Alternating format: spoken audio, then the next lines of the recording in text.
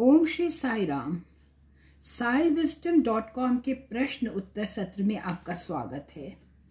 इस सत्र में प्राध्यापक अनिल कुमार भक्तों द्वारा समक्ष रखे हुए प्रश्नों का उत्तर अंग्रेजी भाषा में दे रहे हैं, जिनकी प्रस्तुति हिंदी में भी की जा रही है। अब आज के इस सत्र का शुभारंभ करते हुए प्रश्न उत्तर सत्र में आपका स्वागत है। आपके समय के लिए धन्यवाद। आज हम 2 प्रश्नों पर विचार विमर्श कर रहे हैं। प्रथम प्रश्न है, तूर्या क्या होता है? वह तूर्यातीता के समान कोई अन्य अवस्था भी है? तूर्या से परे की अवस्था? क्या तूर्या से परे भी कुछ है जिसे हम तूर्यातीताय की संज्ञा देते हैं? यही प्रश्न है। वह द्वितीय प्रश्न है, क्या उसमें हमारी स्थिति एक साक्षी की है अथवा स्व की, वरन जो कुछ भी हमारे जीवन में घटित हो रहा है उसमें भावात्मक रूप से अविष्ठित होने की। उस परिस्थिति में साक्षी की स्थिति में रहने के लिए, उसकी अनुभूति करने के लिए हमें क्या कदम उठाने चाहिए? यह द्वितीय प्रश्न है। क्योंकि दोनों का एक ही उत्तर है, आइए हम साई साहित्य पर आधारित हो इन पर विचार विमर्श करते हैं। सामान्यतः चैतन्य की 3 अवस्थाएं हैं। प्रथम अवस्था जागृत की अवस्था है, अर्थात जागृतावस्था। इस अवस्था में ये समस्त घटक हैं, हमारी देह, हमारी इंद्रियां, ज्ञान व कर्म की, अर्थात ज्ञानेंद्रियां एवं कर्मेंद्रियां, मन, बुद्धि व चारों ओर का जगत, सजीव व निर्जीव समस्त ही।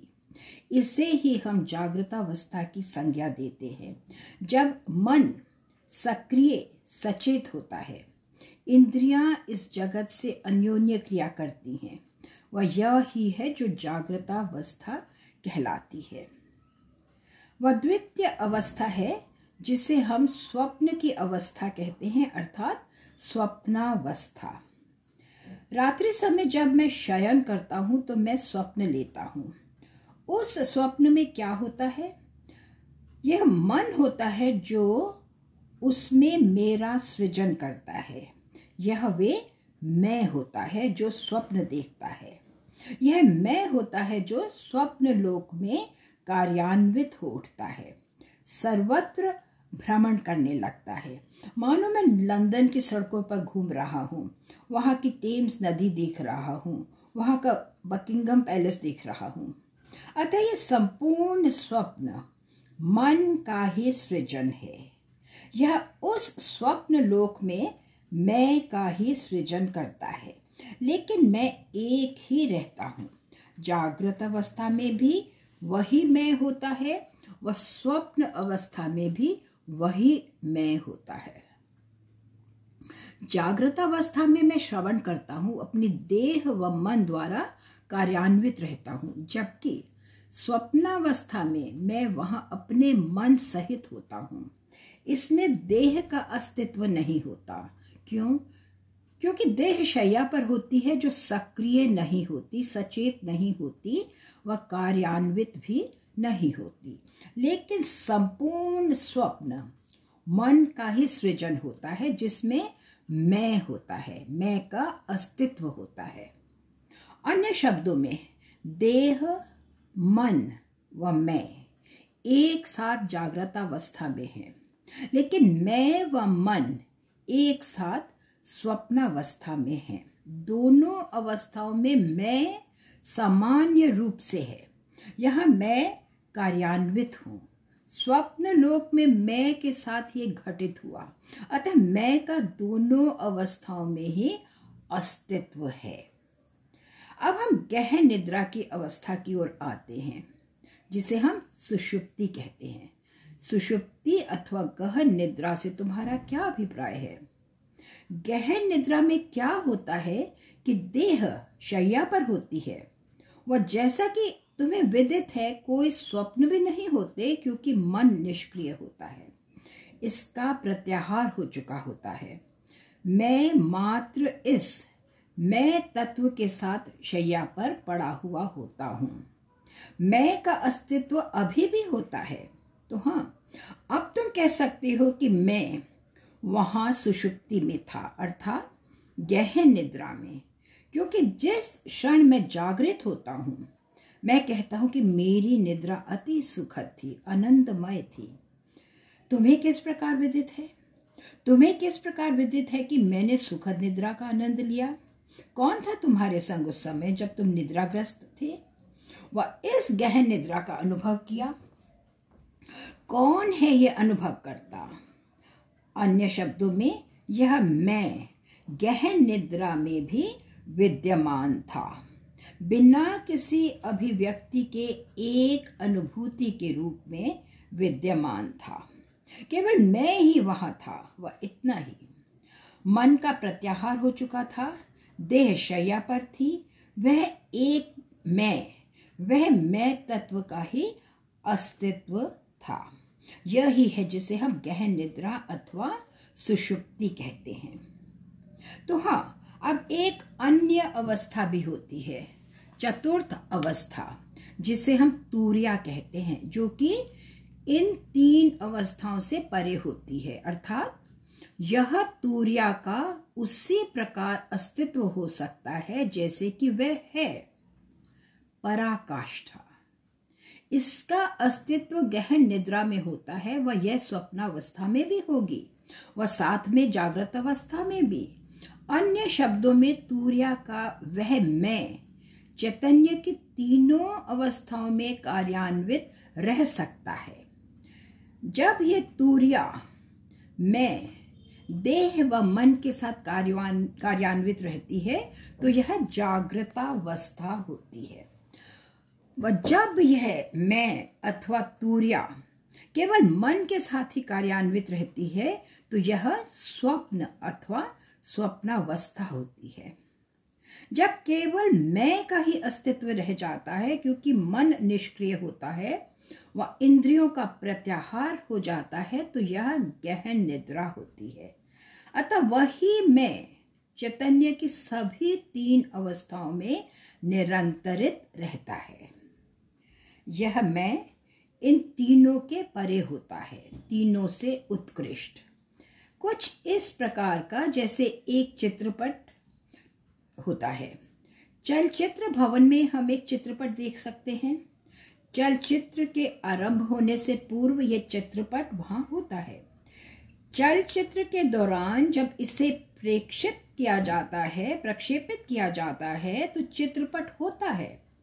चलचित्र के पश्चात जब कोई प्रक्षेपण नहीं होता तब भी चित्रपट होता है, अर्थात चित्रपट एक समान ही रहता है।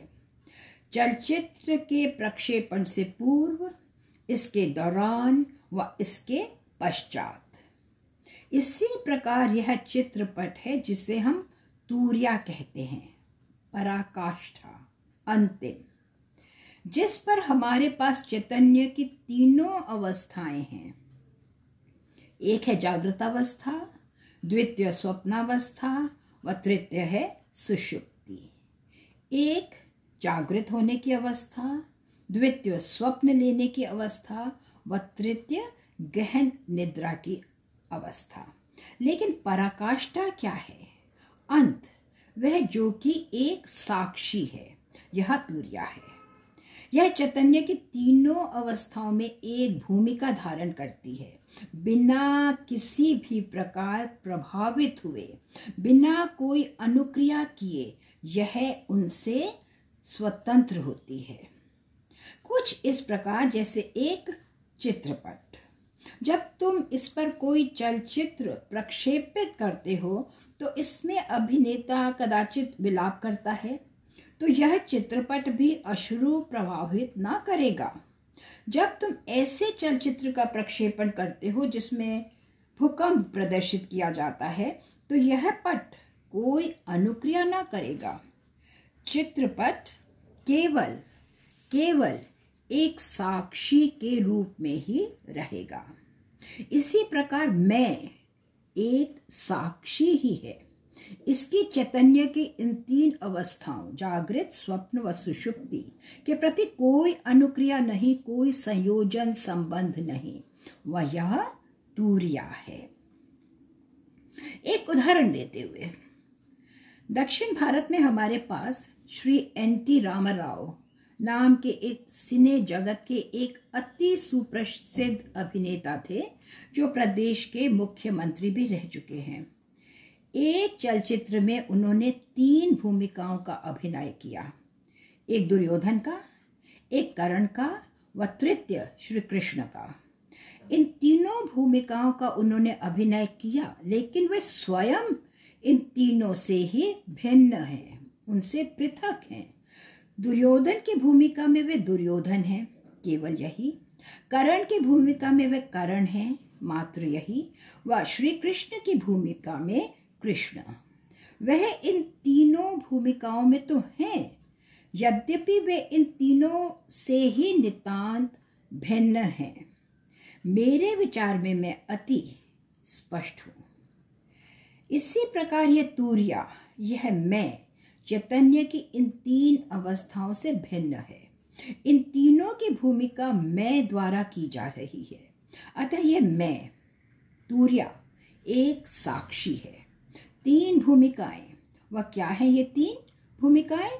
जागृतावस्था, स्वप्नावस्था एवं सुषुप्ति, अर्थात चैतन्य की 3 अवस्थाएं, जागृत, स्वप्न व सुषुप्ति। तुर्या इन तीनों अवस्थाओं में विद्यमान रहती है, अद्यापि इन तीनों से परे। यह ही है जो तुर्या है।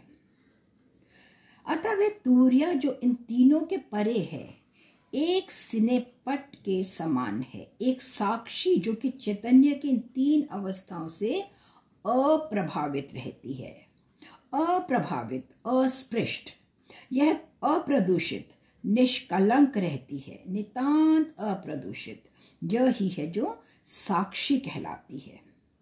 अब प्रश्न है कि यह किस प्रकार संज्ञान किया जाए कि तुम एक साक्षी हो। साक्षी की उस अवस्था में कैसे रहा जाए?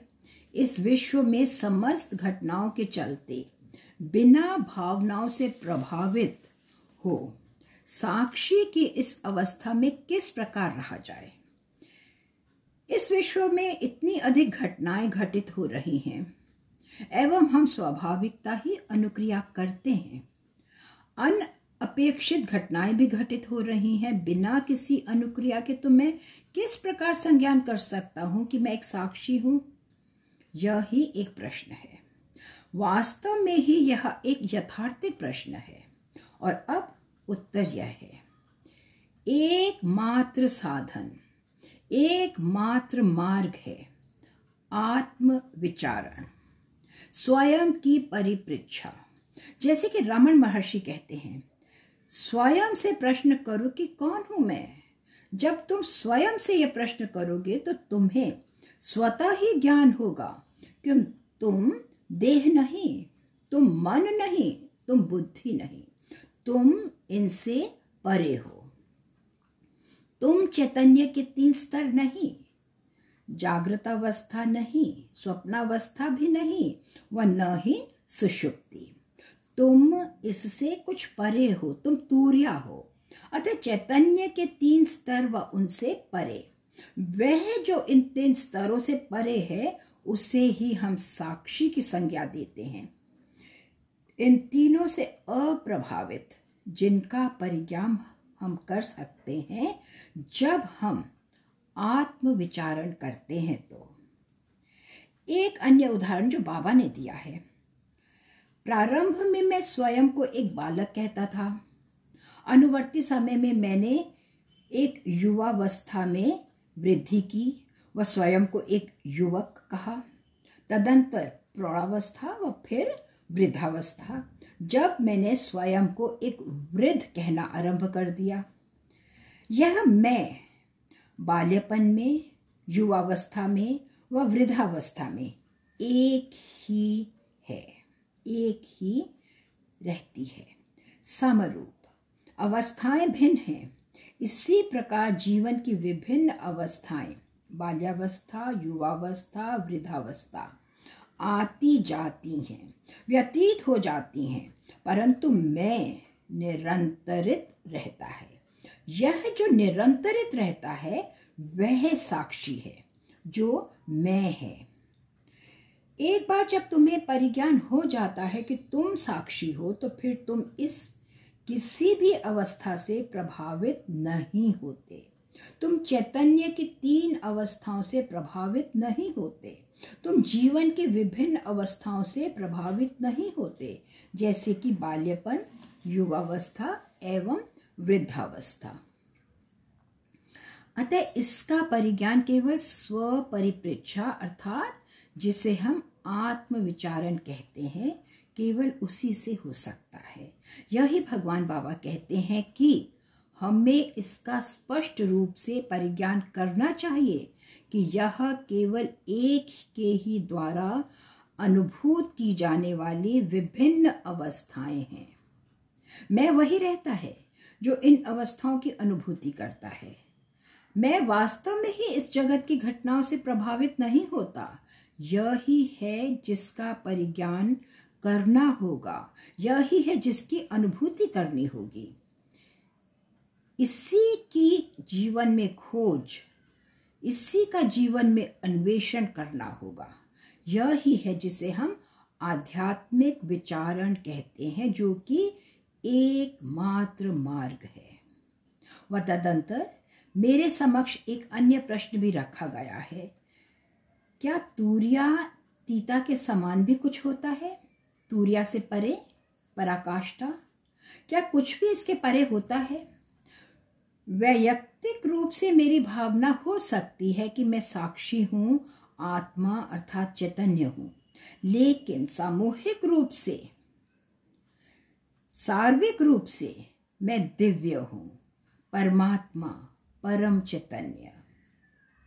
आवृत्ति करते हुए, सामूहिक रूप से, सार्विक रूप से मैं दिव्य हूं, परमात्मा, परम चैतन्य हूं।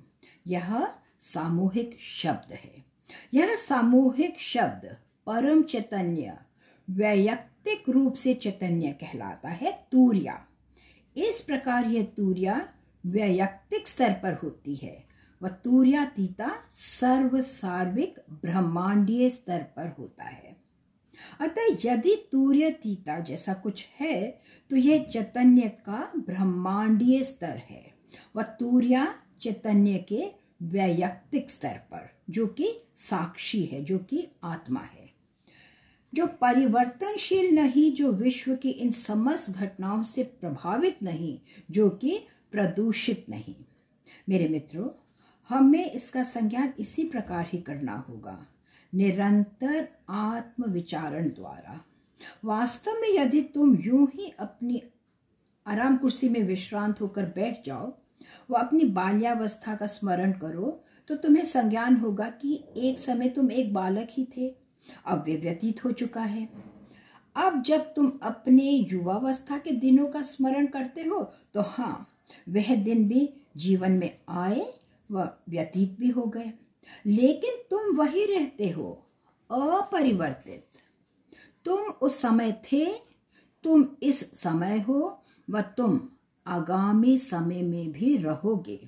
वह तुम साक्षी है, अर्थात आत्मा, अर्थात चैतन्य। यह ही हम इसके विषय में कह सकते हैं। अंततः मेरे मित्रों, पूर्ण अध्यात्म इसी में ही निहित है। यह अन्वेषण करने में कि वास्तविकता क्या है, मैं कौन हूं, इसका परिज्ञान करना होगा। यह ही वास्तविक आध्यात्मिक मार्ग है, आत्म विचारण का मार्ग। स्व ही परम है, वह स्व आत्मिक स्व। यह स्व सर्व सार्विक है। स्व अर्थात परमात्मा, दिव्यता, व वैयक्तिक रूप से यह स्व है साक्षी, आत्मा। भविष्य में भी हम इस विषय पर विचार विमर्श करेंगे जब व जैसे अवसर प्राप्त होगा। आपका धन्यवाद। जय साई राम।